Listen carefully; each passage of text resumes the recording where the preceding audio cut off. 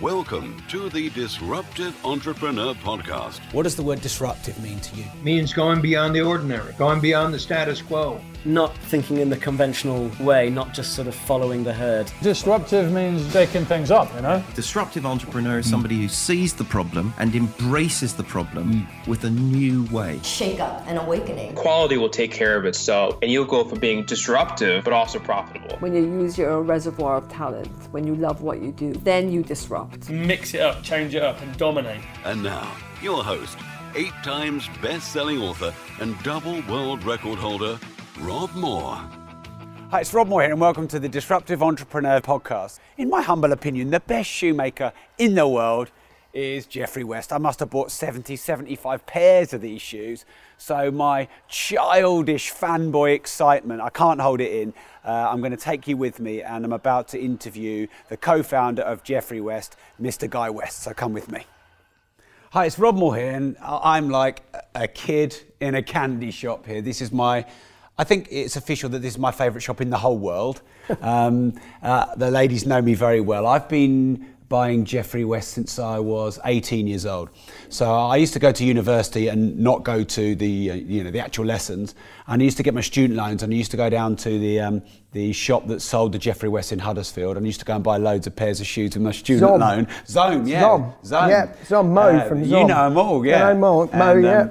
So, to me, I'm very excited to be. I'm like one of your biggest fans. So for those of you watching live who don't know, this is Guy West, a co-founder of Jeffery West.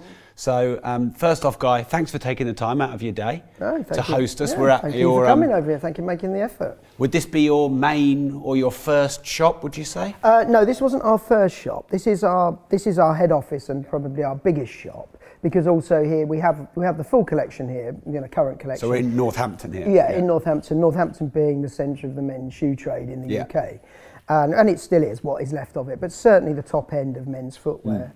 We have our offices here, we have our shop, we have our design studios here. Yeah. So this is the head office, but we've only been here for about 7 years. Our very first shop in Northampton was in Overstone Road, which was probably about 25 years ago. I would say, but here certainly for 7 years. We opened our first shop in Piccadilly 20 years ago, actually, in April. Right. Happy birthday. We ought to do something for it. Yeah. The next shop was a shop in the City of London, which we've had for around 15 years, and then Leeds about 13 or 14 years, Manchester around 9 years, and then 3 years ago we opened up in New York. So they're our own shops, but our main business is also wholesale, like you just mentioned, selling to independent menswear customers around the country, really. And that is really our main business still. Right, so I'd love to come back to that in a minute, but something I'm fascinated with is, did you wake up one day and go, I want to be a shoe guy, I want to make shoes and design shoes? Is it something that's been in your spirit? Just tell us when you knew you were going to do this. I think it was circumstantial to an extent as well, because I grew up just outside Northampton. My mother and father used to run a motel. It wasn't theirs, but they ran it. And I met Mark, my business partner, when we were quite young. We were 13, because my father ran this motel and his father used to come there and have a few drinks. It was a very social place. So I decided I wanted to go in the shoe trade. We'd been buying up rejects and we started sort of customising them, selling on market stalls. But at first I couldn't get a job. It took me a while. So I got my first job when I was 17. But I think, like I say, it was, possibly if I'd have been in Luton, I might have done hats. I don't know. I was very, very interested in music and sort of street fashion.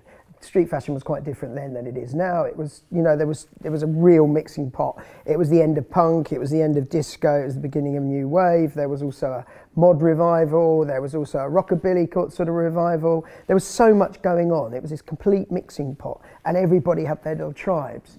Whereas now I think it's much more brand orientated, but then it was purely driven by music, really, and that's whatever the music and the look of that music was. That's how you dressed, and that depicted your fashion sense, really. And so, do you think some of the music you love is in your shoes? 100% is, yeah.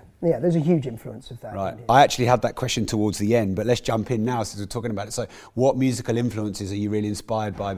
Well, I think that it's sort of this lineage of art school rock, indie rock, that kind of thing. Quite a British base of music, really. But you can trace it, right, obviously, to the Beatles, of course, and the Stones, but then through to Roxy Music and Bowie, and then through to Pulp and Suede and the Libertines. You know, there is this sort of lineage, this sort of British art school rock lineage, which has always been a big influence.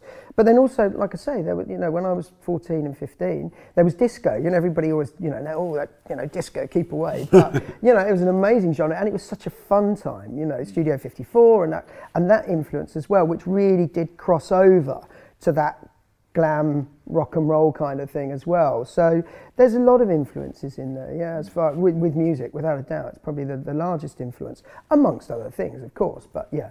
And the way that we use different phrases and slight lyrics on the shoe, and you know, writing on the bottom. Yeah, exactly. Yeah, I love that. But tongue in cheek, you know, the irony of it, and you know, and the people that get what we do, and it's almost, you know, the shoes are meant to bring a smile to your face. Yeah, and would you say there's a sense of rebellion about Jeffery West? I think so. We've always been the outsiders within the shoe trade as well. Although we do formal shoes, we've always very much done our own look, not really too worried about what's going on in fashion, but it is a very particular look, and we find that our customers that we deal with are quite individualistic men. You know, they're not necessarily followers of fashion. They're happy to you know, to have their own style, and they want something that stands out, whether you like that, whether you don't, but at least it's something that is slightly different, you know, and it isn't just too conformist. Because I think now a lot of men, they're so frightened about not having good taste. What is good taste? you know, I don't know. Yeah, well, exactly. Yeah. What is good taste? Just because, you know, some say, oh, you should only wear blue jeans and a white shirt with, you know, with a pair of classic Oxfords. Yeah, fine, it looks all right, but you know, do something more individual. Surely life's a bit too short just to look like everybody else. So yeah, you know, there is an element of that as well. Yes, you're right. I always felt, because I've always really been into fashion, and when I set up my businesses, I had to wear relatively formal clothes. I didn't have to necessarily wear a tie, but you know, so I'd wear like Italian suits and I'd wear Jeffery West, and I felt like that was a bit of individualising. You know, I wasn't wearing the same normal type of black shoes. You know, like you could put a tan pair of your brogues with a black suit, and it just had more of a statement, more of an individual way of wearing a business suit. Well, that's exactly it. I like suits. I love tailoring.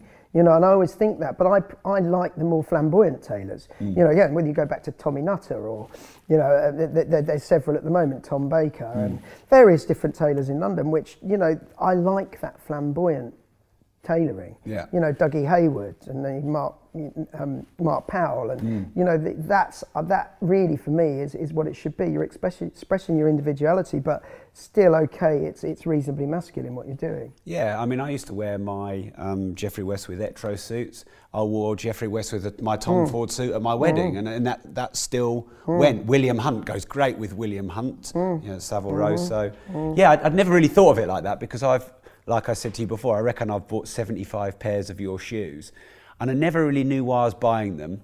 I knew I loved the look of them. I knew that their quality was there, but there's other shoes you like the look of quality. But I think it is that rebellion, that individual nature, that yes, we're smart, we're formal, but we're unique, we're individual. Yeah. I mean, you know, I think you were the first shoe I ever saw with the red interior and the red at the bottom. Yeah. And so I felt like I wasn't buying a black shoe. No. You know, I look at the bottom's red. Oh, that's something new. And like, yeah, I think I probably didn't get enough attention as a child, and I wanted people to notice me. That's probably what it is. Yeah. Yeah, it's probably me as well. Yeah. So what would you say is unique then about Jeffery West? I think, you know, obviously the take that we have on formal shoes, you know, then there's no question. You know, I'm sure plenty of people locally would say would disagree with me, but we definitely did change. We did change the local shoe trade. You know, they're all formal shoes, but we started to introduce much more chiseled toes and square toes. I'm not saying we invented that at all, because in the 60s there was that. But certainly with the Goodyear welted factories at the time, we were doing something unique. I remember dealing with one of the factories we started to work with, and the workforce pretty much refused to make our shoes. And now if you look at their collection, you know, their shoes look very similar to what we make. So, you know, I think it's a prerequisite in success that you actually have to be rejected a lot, and you have to polarize people. And you know, you look around this shop, for example. You know, there's a lot of animal. You know, there's obviously leather, of course, but you know, there's actually stuffed animals on the wall, and there's lots of women in lingerie and things like that. And of course, some people are going to love that, but some people are going to hate that, and I feel there's that polarisation in Jeffery West. And I'm that's what we are. Yeah. There's no way You're okay I'm a with that, sexist are or you? anything. My God, I'm the opposite, totally. Yeah. But however, I'm certainly not going to be a vegan, am I? If I'm, leather shoes, the leather is a byproduct of the food industry, and I would be a hypocrite if that was the case. But no, and also, the whole sort of decadent sleaze and excess, it's very much tongue in cheek. But, I think people are just so bound up in not wanting to offend, or not even wanting to offend. That's wrong. I don't want to offend anybody, but seem to. But being so careful. Yeah, so careful. That you don't express who you are. Have some fun. Have a bit of a giggle. It's all done a bit. What we do is all very ironic and tongue in cheek, but. We still like to go out and have a few drinks and dance on tables if we get the opportunity. Great. Yeah. Okay. So, if it's okay, going back over the 25 years, could you let me know? Now. 30? 30, yeah. Wow. It was 30 in November last year. Blimey. 87 we started, yeah. Still feel young? No. No? No, of course I do. So, best achievement, biggest disaster, weirdest thing. Let's start with best achievement. Well, I think probably the first shop that we opened up in Piccadilly. I would say that at the time, I'd always wanted to do that. I love London. My family came from London. And I do, and I love that area. I love the St James area. To actually get to that point where it's it's a small shop, but where we could open up, in particular in Piccadilly Arcade as well. We shared a shop just before that, off of Savile Row. It was a shop called Squire, and we had like a little showroom at the back there and had our shoes out in there. But really, our first standalone shop outside of Northampton was there. So I would say that would have been definitely at the time, 100%. And then in the 30 years, what's the hardest thing, the biggest disaster, the biggest nightmare, the biggest epic fail? Fortunately, we haven't had that many out-and-out failures. I would say, one of the most difficult aspects of business now is social media. And we were having a bit of a rant about it earlier. And the internet, it has changed totally. And I love shops. I love independent shops. To me, Amazon, I know everybody's got the fans because they sell things cheaply, but it isn't a level playing field. If you're a little shop and you've got to pay your employees, you have to pay your taxes, you have to pay, your rates. And Amazon don't have to even make a profit, whereas a small shop has to make a profit. So I think that's been a big challenge for me personally as well to take.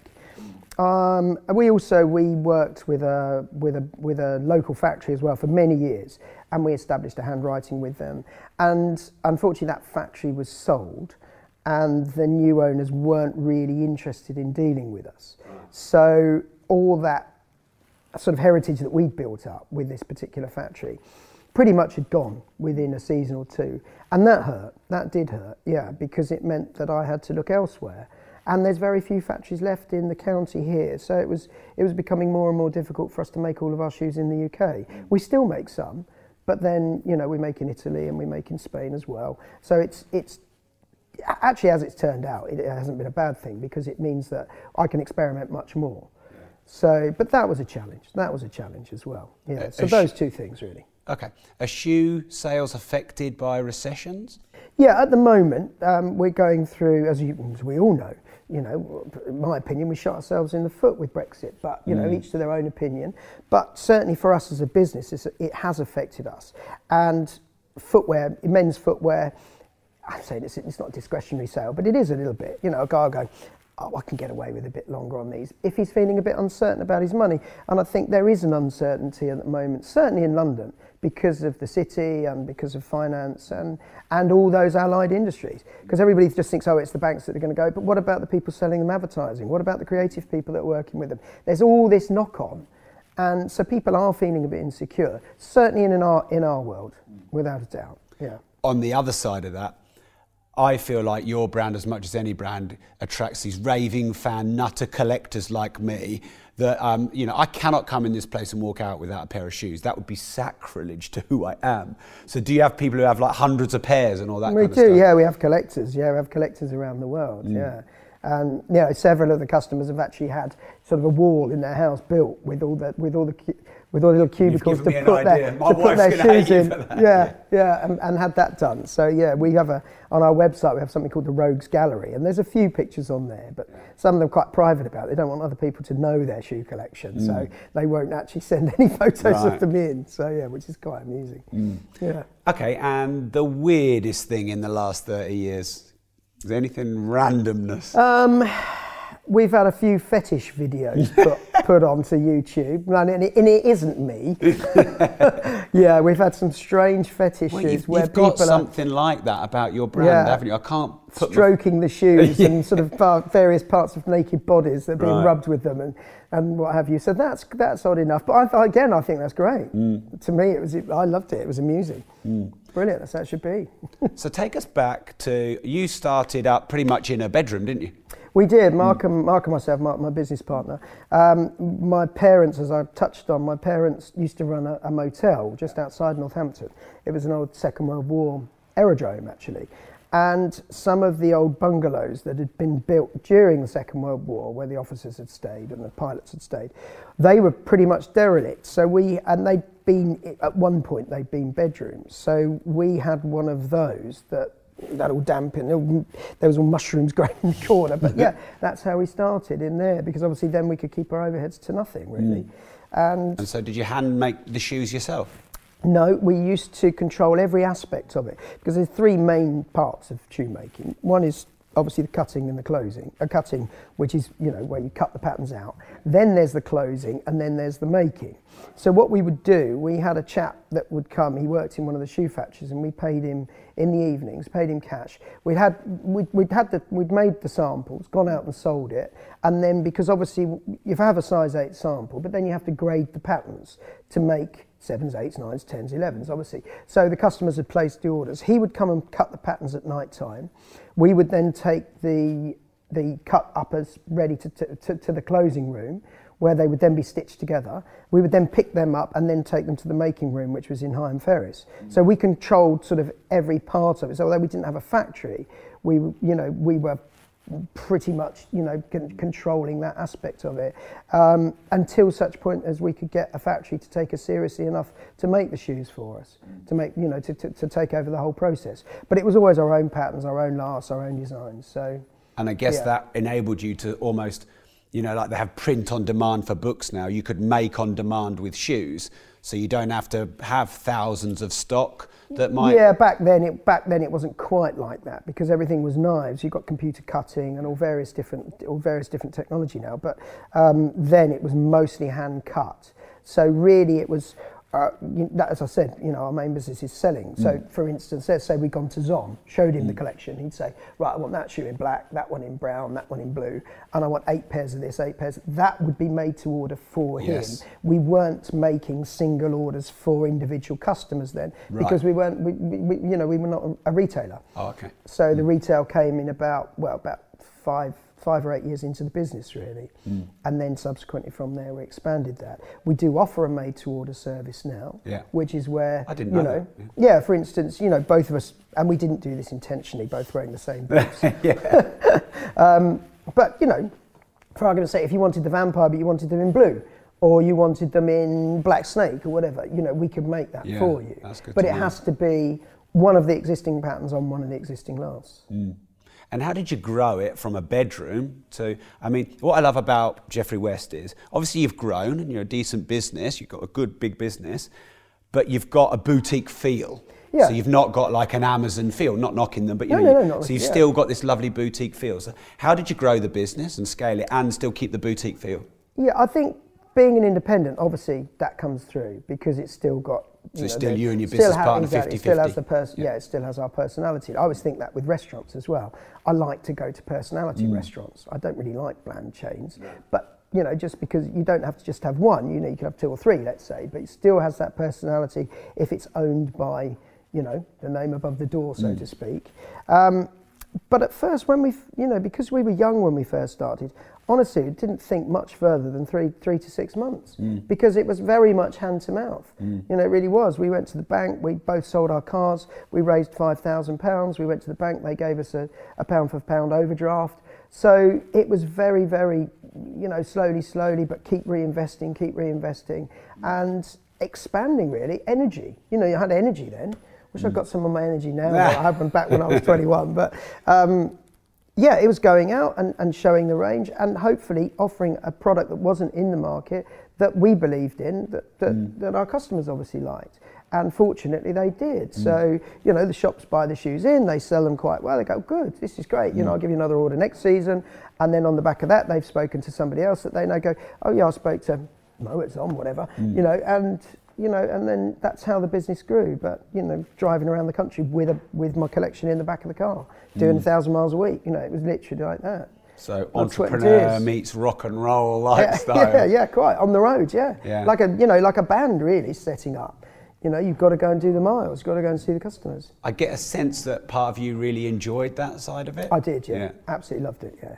I like being out, being out on the road, meeting people, and I do. And that really has sort of changed. Most selling now is done through showrooms in London.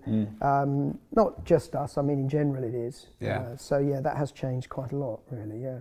I think that it's really refreshing to meet someone who still likes the rock and roll road nature of business. We were talking before, weren't we, about you like to pick up the phone and speak to people instead of it all being sort of emails and social media. So do you think the world's lost a bit of that?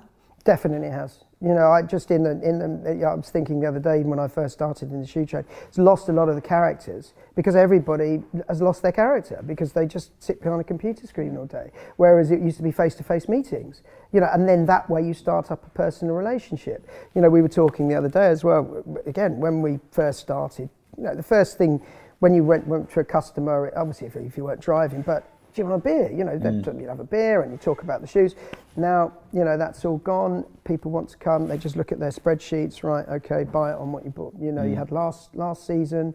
Don't get me wrong, professionalism is great, but I also think professionalism has killed some aspects of the creativity, not just in our industry, but I think in a lot of industries.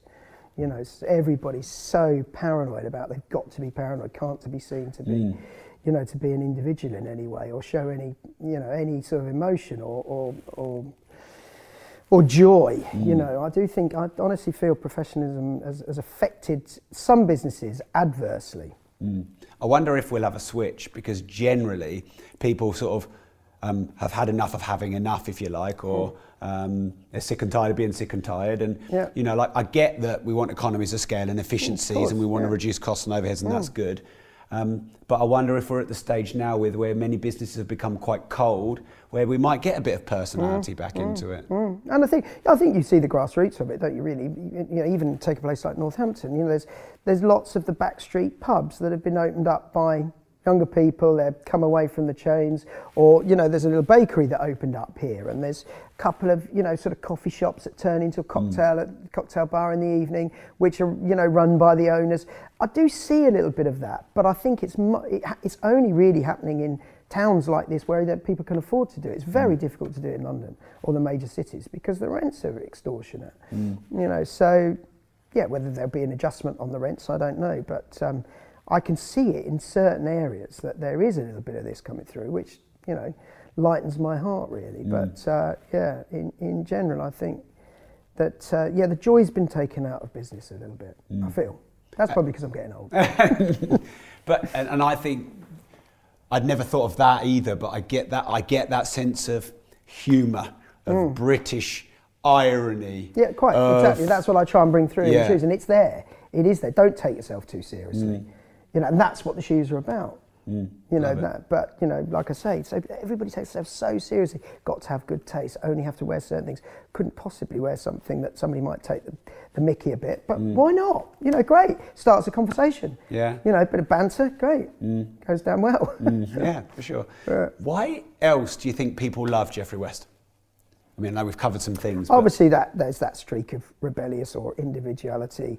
And also the fact they can get something different from us, I think. Like I say, don't get me wrong, we don't make trainers and we don't make snowboard boots, but within our sphere of what we do, we offer something that's different. And I believe that's still to this day.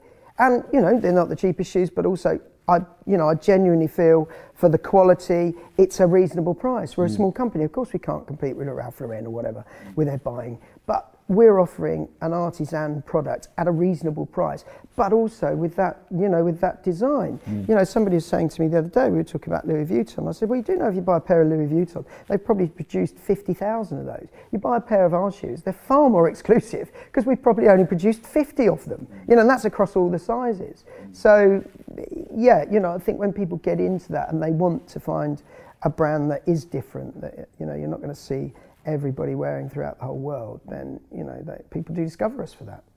Does that cause somewhat a slight push and pull, where on the one hand you want to be exclusive and different and don't want to produce 50,000, but surely there must be a desire to keep growing your business? Yeah, then you have to, as as we all know, businesses can't stand still. We have our collection, which is called the Muse collection, which is it's a cemented, it's slightly cheaper, but again, even then we don't sell that much of it, but we sell through ASOS. And we sell through Zalando and Zappos, so these big internet companies. And, of course, that was one aspect where we did expand our business. But if we talk purely about our mainline collection, then, it is very much more that sort of smaller runs of shoes. But then even the Muses, though, to an extent, we'll still make only 18 pairs of some of the Muse collection. They're in a leather that, literally is not available anywhere else in the world. So, yeah, we do try and stand away from the crowd. And how has creating the Muse collection, which sounds like it's aiming at a slightly lower price market, has that had any impact on the brand and the business? No, because I think it actually introduced us to a slightly younger customer, albeit very much in this same vein, that indie rock and roll kind of guy. But that's us. I'm not pretending it isn't. Yeah. That's who we are, and I'm quite happy to stand up and say that's who we are. I'm not trying to be all things to all people. We're not going to be selling huge trainers with huge Velcro straps, for the hip hop guys. It's just not us. I'm nothing against that, but it's just not us. Our look is that. So we do find that we, those young lads that are coming through that are perhaps getting into this kind of music, or the equivalent, whether it's the Arctic Monkeys or, or Catfish and the Bottlemen or whatever it is, that kind of look, then they perhaps do find us or discover us. So yeah, that's what it's that's what it's doing really. Yeah. So we talked about music being real influence. On your website, you list some cultural influences, and I think that there's definitely you get a feel of culture. There's a lot of wood. You've bought antiques and reupholstered them and things like that.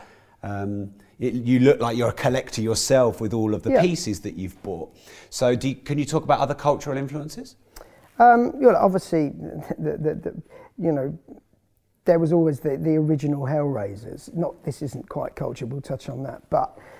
influences. Richard Burton, Richard Harris, Peter O'Toole, Keith Moon, those kind of guys. I know they're from a completely different era, but they lived their lives, for me, they were the ultimate rock and rollers, really. And then subsequently from there, then we, like I say, you got Keith Moon or Ollie Reed, those kind of people. So they've been a huge influence. But then, also I was very influenced by Victoriana, and that whole Gothic revival from whether it's St Pancras Station or, or various different churches in London and around Europe. So the touches from that kind of architecture as well came through. We did an arrowhead brogue shoe. There's various different aspects that that you can see in the designs that have very much been influenced by Gothic architecture. And then also the dark side, whatever that may be, whether it's Hannibal Lecter or Bram Stoker or various different heroes. Was that what inspired the red, or was that not linked? Well, the last we've got on is actually called Lugosi. Right. And it's I don't know whether you noticed when you had them, but that's actually Bela Lugosi's signature on the bottom there. That's his. Can you see it? See, it says Bela Lugosi, and there's a little quote from Dracula on the bottom of the shoe there, from the book Dracula. Yeah. So yeah. So there's and then can you see from the, excuse me, you don't see my hairy leg, but can you see the Gothic architecture touches on there? Yeah. So that's you can see how they're coming together really. And then then on another one of the boots there'll be a quote from a song that I particularly like, and it's much more rock and roll influence. So there's various different influences, cultural influences. I'm getting real education here because I've always enjoyed the writing, seen the writing, not always known where it's come from. Yeah. And I love that detailing in work. It's almost like, hey, you can wear this with a suit, hey, you can wear this with a pair of jeans. But if, you know, like, if we really want to get to know each other, read the writing, go and do some research. And and most of the shoes will have a story to them. You know, whatever the last is called, or whatever the little the caption on the bottom, or inside the shoe as well. You know, there's a story to most of them. And is this in part? Sorry, go on. No. I was just going to say, is this in part you're trying to get your message through against these big cold corporate machines? Yeah, I suppose so. It's trying to express this here snakeskin jacket is a symbol of my individuality. You know, it's that kind of thing. You know, but. Yeah, it is. It's you know, it is expressing our individuality, definitely. Yeah. And how do you balance? Because I'm really always intrigued by the balance of art and creativity, and capitalism and consumerism. Because ultimately, let's be real about this. If you want to be able to do your art and love your work, you've got to make your 20% profit margin. Got to make a profit. You have to. Yeah. But you don't want to maybe sell out or become a cold machine. So how do you balance those two forces? Yeah, there you are. That's the $1 million question, isn't it? I often think about that. It is like that. You know, a business has to make money, but also, you know, if it's a lifestyle business as well, you know, you want to, you want to have some integrity as well with what you're doing. You don't just want to sell out. You want to do something that you personally like. But it is striking balance. Obviously, some of the shoes, you know, there's not every pair of shoes that I would wear myself, but the majority I would. So you're saying you're making some shoes for other people for a market to run a business? Yeah, well, it's still within our sphere, but you know, maybe some of the shoes that we do that are I'm saying watered down, but plainer, maybe for a work shoe. You know, fortunately, I can wear whatever I want to work, you know, as you can. But I understand that some people can't. So they still want to buy into Jeffery West and go, well, actually, I like that, but I just want a plain front on that. You know, that still fits in with, you know, with what we want to achieve. But yeah. You know, you do have to make some compromises, there's no doubt.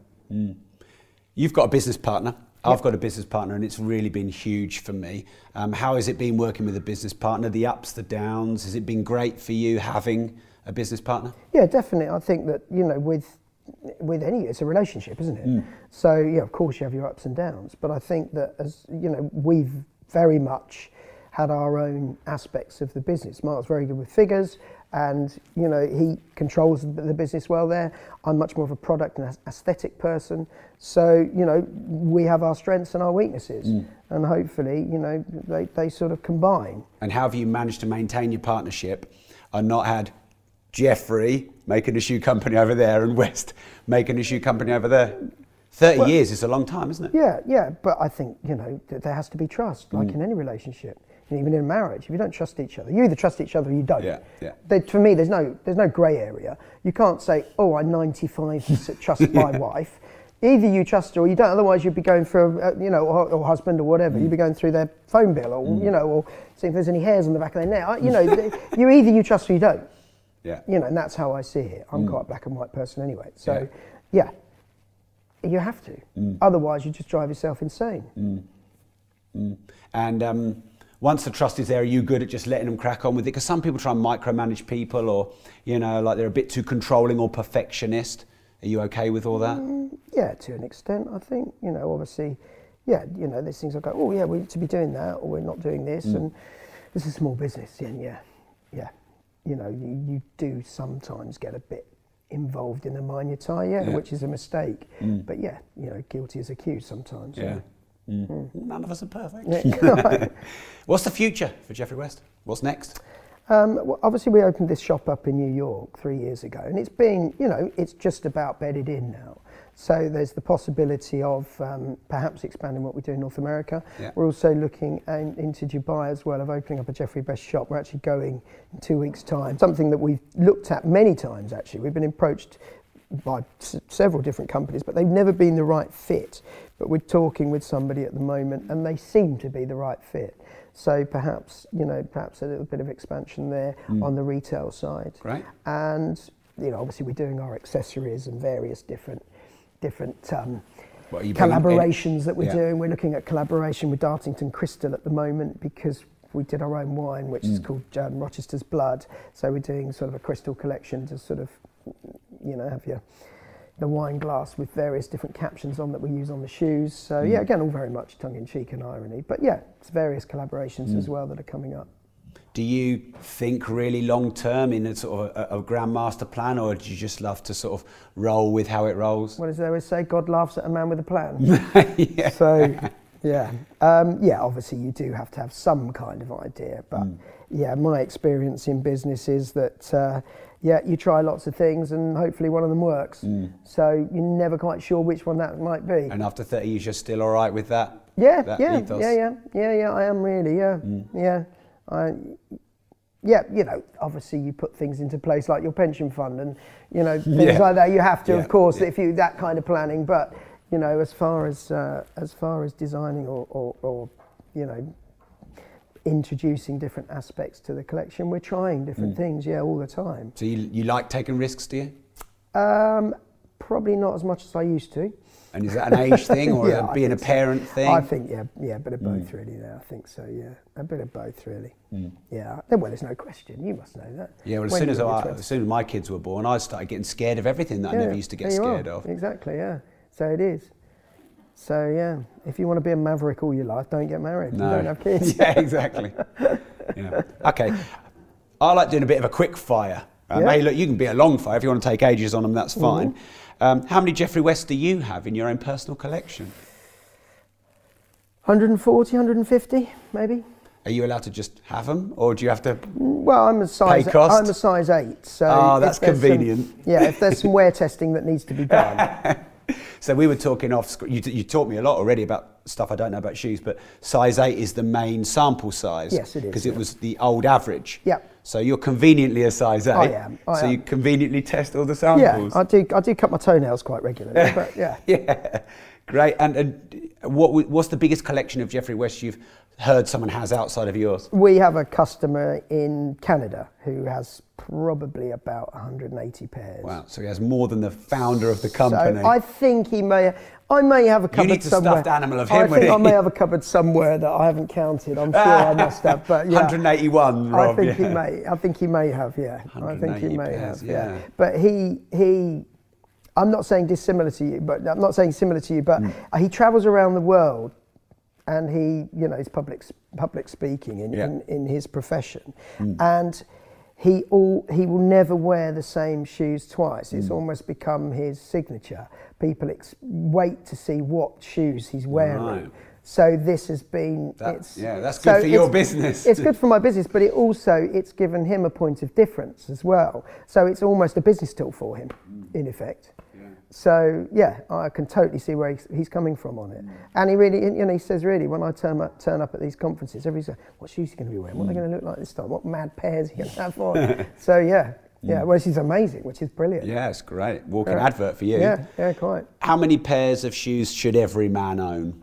I mean, you know, like staple wardrobe. What, including trainers? Let's just talk shoes. Just shoes, at least a dozen. Yeah. At least a dozen, yeah. And, you know, as we all know, always rotate your shoes. Never wear the same shoes, you know, day in, day out, because they don't get a chance to dry out. But I would say at least a dozen that you can wear. Yeah. That's not, you know, your ones you had 30 years ago. You don't really wear them, but you can't actually bring yourself to get rid of them, which there's quite a lot of guys like that out there. That's actually, you know, 12 pairs that you would wear. Right. Do you ever get decision fatigue where you're like, 180 pairs of shoes? No, we all have our favourites, don't we? Yeah, we all have our favourites. Yeah. So occasionally you'll go back to them. Yeah, but, you know, like I say, my 140 pairs, I probably have 20 or 30 that I'm actually wearing it. And even that sounds excessive, doesn't it? But yeah, in my bedroom, I've probably got 20 or 30 laid out there. They say 80-20 rule, don't they? You know, 80%, oh, really? Yeah, 80% of them you don't wear, 20% of them you do. Oh, right, okay. Yeah, mine's probably a bit more than that. Then. I wear a few more. Yeah, so yeah. Do you have any other shoe brand that you like? I have ones that I like. I don't have any I wear. No. No.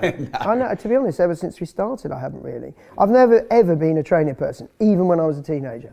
I didn't like. I only wear trainers for sport. You know, I do sport, but yeah, only have ever worn trainers. Yeah, I'm the same. Yeah. Trainers for sport. Yeah, it's just not my thing. You know, and that was before we had a shoe company. Well swerved to not drop someone else's shoe name in there.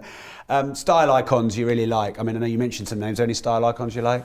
Yeah, like I say, Richard Burton, but Brian Ferry, obviously Bowie, you know, I'm sure everybody says that. But any ones for the younger audience? Any modern ones? Yeah, I like Pete Doherty, you know, I thought he got a great style, you know. There's lots, you know, what's the lead singer out of the Arctic Monkeys? He's a Turner, Alex Turner, he's got a great look at the moment. His look changes.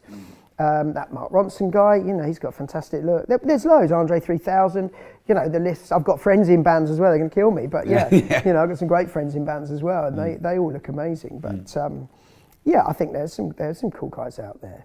You know, some other people that I don't particularly like their style, but you know. But this is a positive interview. So. Favourite designer?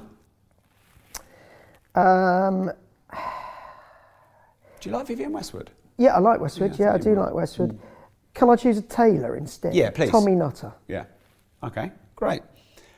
If you had to pick your favourite band or your favourite artist, musician, who would it be? Roxy Music. Yeah. What's wrong with the world that you want to change, other than Amazon? Yeah. Social media. Yeah. Yeah. Okay. And this podcast is called The Disruptive Entrepreneur. And I just think you fantastically, perfectly, elegantly, sartorially fit the bill. All right. That's very kind of you. Great. What would you say disruptive means as a word to you, as a concept? Disruptive for me would be do your own thing, you know, very much don't listen to other people. Well, you know, within reason. Don't not listen to somebody if you're going to jump off the Empire State Building or something. But no, don't listen to other people. Do what you want to do. If you make a mistake at it, fine. But at least you did it. You took a decision and you did it. You know, that's being disruptive for me, is making your own mind up. You know, and doing what you do rather than just because somebody else thinks that that's what you should be doing, or that's what, you know, social norms, you know, are expecting of you. Yeah. Do you think that takes some courage and bravery to be like that? Yeah, I think so, yeah. Yeah. Do you think the world needs more individuals? 100% it does at the moment, yeah. And do you think social media makes it difficult to be an individual because it's a veil we hide behind? Because I think there's a lot of people posting stuff on social media, but I don't think that's really who they are, how they're feeling behind it all. No, I agree with you. I think... You know, the geeks have taken over the world. What happened to all the cool kids? That's what it feels to me sometimes. It really does, because you've got, you know, people just seem to toe the line. You know, even Zuckerberg. I know everybody goes how you know how amazing he is, but for me, he's not. You know, he really isn't. Okay, he made a lot of money, but he made a lot of money, and he's a clever guy because he could see that there was this website that he'd got where he was, you know, basically girls that had spurned him, but. I wouldn't look up to somebody like that. I'd much rather look up to Richard Burton. You know, he, for me, is somebody that, you know, that I would admire. So, yeah, I think we need more mavericks. Yeah, 100% we do. And I think that's a perfect way to finish. Guy, thank you very much. Brilliant. Excellent. Thank you. Good. Before you go, here is your chance to win one of 11 £3,000 4-day property investing masterclasses to celebrate my company Progressive Property's 11th birthday. I absolutely love Guy West and Jeffery West. I hope you enjoyed the interview, so I thought I have to save the question for this interview. Are you ready? You want to be quick? Here we go. So Jeffery West collaborated on creating a wine with Darlington Crystal. What was the brand, the name of the wine? Let me repeat that.